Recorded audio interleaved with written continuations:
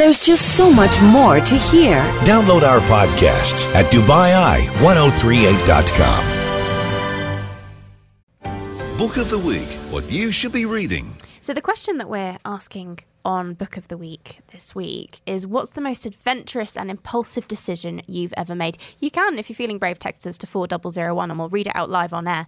But for now, let's just talk about Lara Prior-Palmer's most adventurous and impulsive decision, which was entering the Mongol Derby at the age of 18. A feat of endurance, which is described as the world's toughest horse race. It takes place across the Mongolian plains once inhabited by the people of Genghis Khan, and it sees competitors ride 25 horses across 1,000 kilometres. Many don't make it across the finish line. In spite of the odds against her, Lara went on to become the youngest ever champion and the first woman, I believe, to win the race.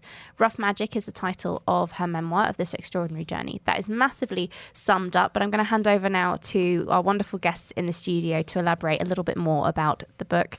We have Dr. Russell Malton and Dr. Michaela Gradinger. Mm-hmm. Please correct me if I pronounce it. That's fine. Is that fine?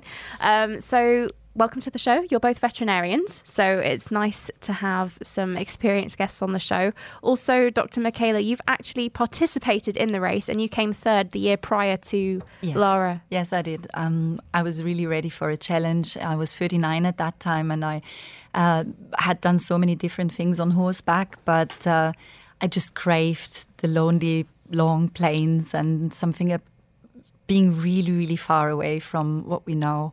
And I can see that absolutely in that book. It brought back a lot of beautiful memories, also the dramas that happen, and it's really, really a wonderful book. So that's kind of where I want to start, actually. Before we get into the details of the book and the writing and the author and the race, did you find it an enjoyable read? Me personally, hello everybody. Yeah, I really enjoyed it. I mean, I very much identified, my younger me identified with Lara. I felt sort of similar, I think, when I was through her early stages and probably did some slightly crazy things in my early years like her. So I very much identified with her. I really enjoyed that aspect of it. And being involved for a number of years with endurance at a high level here, I quite enjoyed the aspects of how she explained and described the horses. So I found the journey was very good. Initially, when I looked at it, I was a little concerned looking at the title. Oh, yes, it's going to be another one of these horsey stories about a girl who did amazing things and rode somewhere that was amazing that she was going to describe, and that was it. But no, it really drew me into it, and there was a lot of prose to it. So sometimes it was perhaps a little bit beyond me. I'm a little bit more used to reading veterinary journals. So I did have to go over and rethink some of that because I really wanted to identify with her. But I did identify with some of the horses that she rode and certainly recognise that and had quite a good laugh. So I enjoyed the book very much. Yeah, it was more poetic than I expected. Flora, did you find that? I thought so. It's a really surprisingly stylised, but it feels like kind of her natural way of speaking. It comes across when you first start reading, you think, goodness, this is very stylistic, this is very carefully written prose, and you read more and more and you discover that actually this is her voice. And I reading the acknowledgements at the end, or I think an interview, she went back to try and expand the emotion in it because she'd been told by her editors that she wasn't emotional enough. And I do love the sort of three bits of the book. You've got the detail of how the horse race works, and I found that absolutely fascinating. You've got how she perceives the world and a little bit of you're getting to understand of how the world's been perceiving her. And all the three come together really beautifully. And I love the characters of each of the horses that she describes. You really feel that that's where her love is. Very much. I've explained the basics of the race. So inspired by Genghis Khan's postal system, it's 1,000 kilometres. Could you take us through it in a bit more detail? So basic rules, how many different stations there are. There's a start time and a stop time. You get penalised for going over time. How exactly does it work? Well, in the end, you have 2 days orientation ride when you are brought to the steppe out there, and you mount for the first time these horses that are completely different than any horse that you've ever ridden. They're more half-size, dog-size kind of really sturdy little half-tamed horses. They live the main lives out on the steppe and breed and are only used if they need them. So they run out with a motorbike and a stick, or on another horse with a stick and a rope, and then they catch them. And it's really like a rodeo to bring them in and to put a saddle on them. And that's what we were facing. So some of the horses haven't been ridden in months or have just had the basics, and they rather want to graze or be with their partner, the horses, than be ridden. So you got to choose your horse well. You got to understand, can that carry you the next 40 kilometers? And that's only the line in air from one auto to the other, from one horse riding station to the other. In the end, you have to circle around mountains or past lakes, and it will take you 60 kilometers for the next to arrive at the next one. You have from 7 in the morning till 7 at night riding time, or depends on the year with the sunset, so that you don't get into the dark. And you have an emergency button, because you will be many times alone out there, and if something happens, the emergency responders might be 4 to 6 hours away. There's no helicopters that will take you. They will come with a truck and will try to do emergency response and take you out if necessary on the truck into the next bigger city, where you then fly out to another country to come to a hospital. So it is unexpectedly wild, and you ride these horses and give them back. They become your partners. They have so many different personalities. You bond with each and every one of them. And like Lara, I named almost all of them myself as well. There was Lenny Kravitz with his weird mane. And there were the bolting ones where you know yourself and you say like, nah. After it bolted, you just ride back to the herders and you just say, no wrong move, please. And you just run into the next tent with it and just stop it somehow, jump off and say, I can't do that. So there is rules that if you bring your horse to in a not good shape back to the vets, that you will get penalized with time. So you have to sit out and wait 1 hour, 2 hours.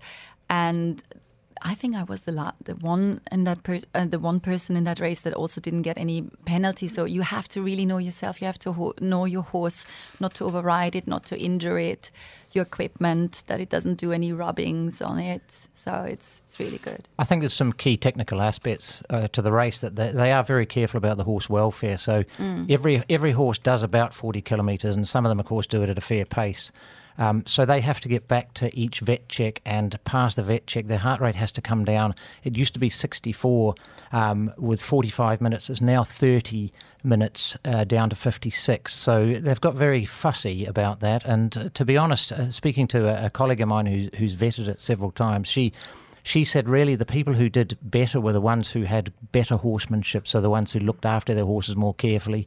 They were very fussy about them not looking after the horses, and if they had 3 penalties, that was it. Their race was finished for them. So that is one aspect that they are pretty careful about. Before we return to the book, very quickly, the year that you raced, Michaela, that was 2012. Yes. How many started the race and how many actually finished? 35. We were 34 or 35 and only 16 finished. Oh, wow. And the first ones, and that is also a difference to the book, she even mentions in one of the chapters that the start had been quite dangerous. It is like 35 wild horses and people that have never ridden the Mongolian horses before, with one like gunshot dashing through the wild prairie, and there is marmot holes everywhere. Nobody knows the way really. We just dashed through, and within the first half hour that we had 6 major accidents with broken pelvises, shoulder blades, vertebrae, ribs, and the people have trained months, paid so much money to be there, and we're out in the first half hour. So yeah. Speaking of training for months and paying a lot of money to be there, that's something that we start the memoir with that's quite interesting, that sets Lara apart from everyone else who's competing, because it's sort of lastminute.com, isn't it? I think that's part of the fun of it, is she was so grossly unprepared. And I think that appealed almost more, although it was perhaps almost seen as a bit foolhardy for what she was taking on. Quite gung-ho, really. Very much. You wonder whether if she'd had to do the preparation, she wouldn't have actually done it. You know, it was because it was last minute and almost out of her hands that she threw herself into it so much. I think when they spoke to her afterwards, they said, would she do it again? And I think she said she didn't think she'd be scared enough to do it again. She was running on fear for most of the preparation time, wasn't she? Yeah, I suppose so. I mean, it sounds like she was just drawn in for the preparation. It sounds like the fear came when she first started in it, and she met her arch rival, Devon Horn, and sort of there was a few comments there, and suddenly it's like, oh dear, you know, I see she was suddenly a little bit more concerned. Some people have been training for this for the last year, and Yes. what is that actually going to mean for me? I think, yeah. Yeah. But I mean, clearly, you have to obviously have a really, really high degree of horsemanship and have a lot of experience in the saddle. Did you train heavily, Michaela? I tried to do as much as possible. I tried to ride as many different horses as possible. I think that was the main thing. And I've done different kinds of riding, from a little bit of endurance training, a little bit of polo, a little bit of Western riding, everything just glimpses. And I think the broader the spectrum you have, the better. From camping out, from knowing yourself, you're just starting to run around Suffolk Park, to just understand what do you need to eat to feel comfortable, but also your equipment. I know my downturn is always cold. If I feel cold, I can't stop. It's not going to go anywhere anymore. So I really paid a lot of attention to warm equipment, warm sleeping bags, and also my nutrition. I really looked a lot about that before the race, and that helped me a lot. And I think people sometimes only know they have been riding a lot, but they don't consider what else is involved, that it's really a very broad spectrum that you need there. To be alone, and this is such an ambivalence, and it comes out in the book so nicely as well. The first few legs that you do on your own, you were craving for that so much, but the train of thoughts that suddenly come and that you can't stop anymore, the thoughts that bring childhood memories up, the things that you philosophize about life, and it goes on, and you crave the next Urtu, but when you're there, you don't like the people anymore. You're like, I want to be alone again. It's a really very, very poetic ambivalence that leaves you after the race not being the same person anymore. You started to talk about actually riding the race, and the thought processes of spending that much time on your own with, you know, one thought in your mind, one destination that you had to get to. Something that comes up in the book quite a bit for Lara as well is boredom. Did you find yourself getting bored at all? No, not at all. I think it's also not so much the aim to finish it. It's more the different legs to surround that mountain. To next little step, can I ride this horse? He's bit crazy. The next step, will I find somewhere to sleep before it's getting dark? Will I stay in the time? So have very little steps that you always think about. And then only as similar to the book, you start reading it and you are slow with reading it, but then you turn one page after the other and you want to reach one Urtu after the other, one horse changing station. And then you get drawn into it. But the closer you come to the end of the book and the closer you come to the finish line, the more you think, I actually don't want to finish it. I don't want to stop. Then it's over. Then it's over to be on my own, and it's over to have this energy from this beautiful surrounding and that team feeling as well, because you don't have to like people, but you care for each other deeply when you see what they're going through and you meet them at different horse stations. So that is a feeling that you don't want to end, and you know exactly, and that's also what she writes. She actually considers just before the finish line not to ride to a finish line, and it's exactly that. And it's almost as if towards the end of the book I was like, actually I want to know how she ends it, but then I'm like, yeah, but then the book's over. You just don't want to finish. So how was reading the book compared to your actual experience of riding? It was very similar, except that I was so up for a challenge and she wasn't. She was more out of the spur of the moment in it. And I knew already in the last half year before that I really wanted this. I really wanted to see where are my limits. And she gets to her limits and wasn't really ready for them. But for me, that was maybe the difference. I really wanted to know where my limits were, and I actually did not get to all of them, to some. You were also a little more mature than she was. Well, 39, yeah. Yeah, the fact that she's 18 years old in the book, I mean, she tries to hide that from people at the beginning, but there's a lot of judgment from everyone around her, isn't there, at the start? Because they just see a ditzy teenager. And then there's a moment, I think, maybe 3/4 of the way into the book where both she and everyone else around her is surprised that she is passing everybody in the race. But it's her rival, Devon, that kind of really gets that competitive side of her going again. We'll talk about Devon in a little bit, but did you have a rival when you were racing? I have to say it was more, I wanted to do it for myself. I got also scared before the race started, and I had a long phone conversation with my sister, and she said, "You're not competing with anybody. You are competing with yourself. You want to know what's in you. Do not compete with anybody else than yourself." And that was the best tip I got. And that's how I wrote the race. And in the end, actually on the last day, there was somebody on the race that I had 2-3 legs with him, riding him with him, and he helped me once or twice out, and he got really, really, really sick. And he got so sick in the mountains, he wanted to ride in the wrong direction. He wanted to get off his horse and just lie down and not ride on, similar to another story that she had. And to just get him back on the horse and slap him through, even though he could have just pressed his emergency button and just not finish. But for him, it was so much more important to finish this race than for me.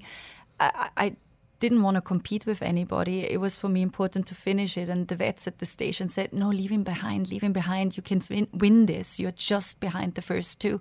I said, I thought about it. I really, at that time, it was the last day, the last station, and I was like, either I drag him through or I might want to win it. And I thought, no, whatever comes, you never know. The others could have gone the wrong way. I could have won it, but I wasn't in it to win it. I really liked it for this last leg even more. I'm going to read a bit from the back of the copy that I've got in front of me. Lara says, "In my recurring Mongol Derby dreams, I never win. Often the race doesn't get to the end of itself at all. It's as though the finish isn't the point, nor even the direction in which the energy has been thrusting. There's rarely a sequence of one after another. Time and space flex and vanish. Sometimes Devon is on fighting form, way ahead of the pack. Often Devon isn't there at all."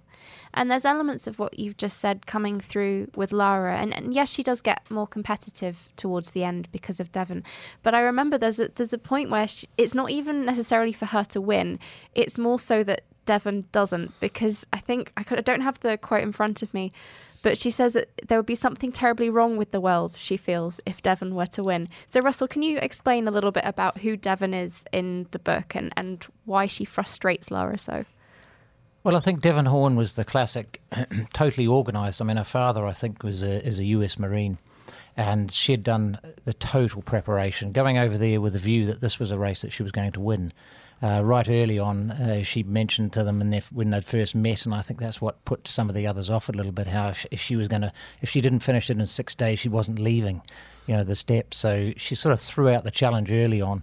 And then soon after that, I think at their first meeting, she had made a snide comment about the jodhpurs that Lara had and how she was going to get a large welt and all this sort of competitive stuff that I think just went against the grain for Lara.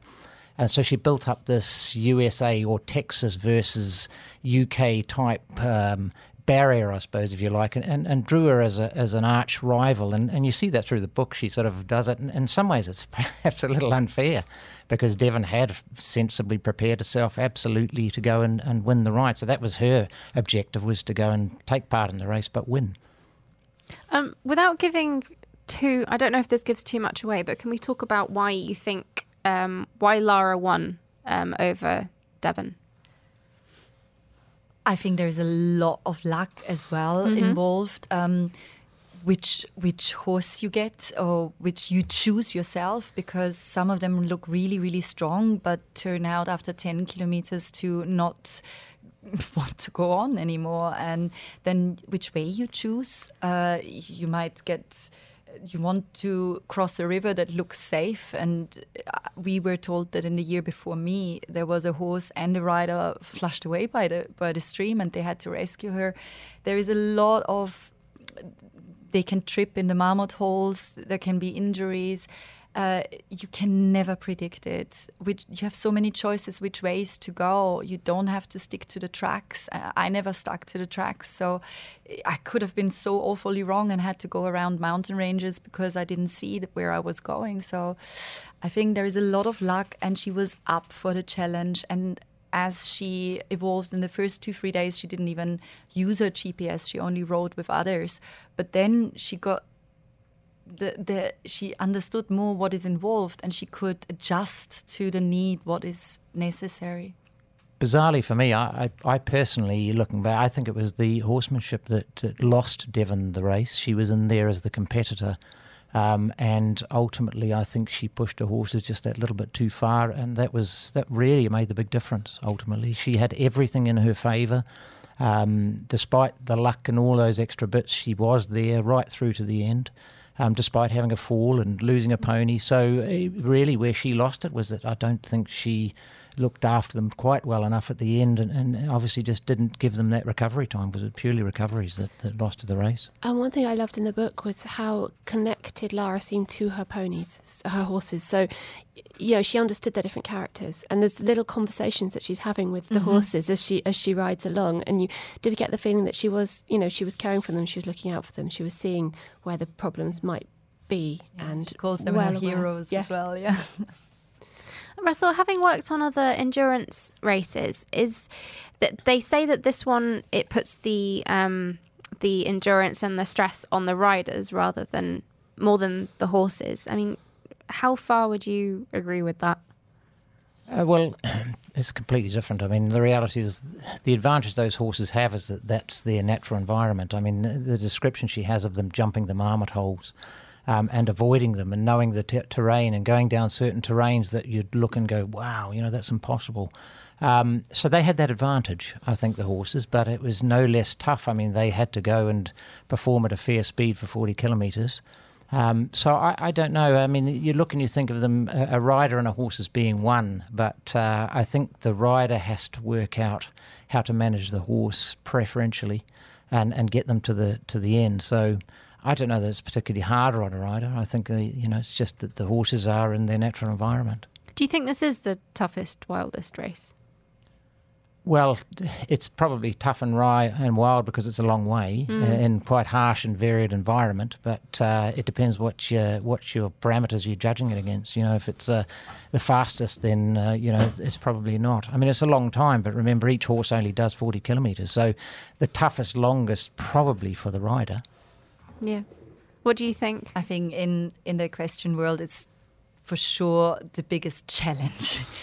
But it's so nicely broad spectrum that it involves so many different things, and everybody who even attempts it can be so proud of themselves that they have attempted it. And all the preparation has taught them so much in their lives already. So even if they only prepare and don't do it in the end, really, I'm proud of everybody that I met and that has attempted it. One of the things that's come up discussing this book is not just the phenomenal journey that she went on, but how well it's written. And I've asked a few of you to kind of select a few memorable moments and quotes. So, Russell, what are some of the bits that you wanted to point out? The first one is for the horses, really, because I enjoyed the horse side of it and really sort of gives a description of the horse that she was riding. It was the Lion that she named it, and it was the one she was on actually when she passed Devon after she'd fallen off. And it's, we bowl on, the Lion wants to break into a gallop. I hold him in an oozing canter. On the spread of the steppe, I've grown used to feeling like an ant making her way through honey. but this horse's movement is aqueous. The land doesn't resist him. There's a wholeness to his wildness, and our going together feels prehistoric. He is free from history, free from country. He doesn't care about the Mongol Empire, nor any empire. For all the empires horses helped to build and all the land they captured for us, what they really invoke is an opposing set of forces, fleeing, giving away, leaving behind. I am enough as I am, the horse says to herself. So it's just, and the whole book is like that. It has these observations that are just beautiful. What are some of the ones that you selected, Michaela? How she describes her surroundings. So I have one that is here. A river runs blindly alongside our canter. Trees line the farthest banks. Are they birches, poplars? Why do poplars like to grow in lines? Questions are my line of attack now. Answers, I have none. My legs are stranded in stirrups, my mind in motion. This must be how it is to be water in a river. And I mean, the whole book is filled with stuff like that. And some of the ones that I think you like, Flora, were where she's having conversations with the horses. There are. I was picking something else, actually, which I just felt was about how she is fleeing. One of the things she says is she's fleeing, she's in flight. And this is when she's just got onto a new horse. Before I'm fully on, we're off across the grass, away from home, and my family must be stuffed in for sofa breakfast, arguments flying like feathers. With every galloping horse, I get further away. There's no denying I believe I'm coming closer to something too. I don't think it's the finish line, though that's somewhere on the list. Nor does it seem to be Devon, who of course is still in the lead.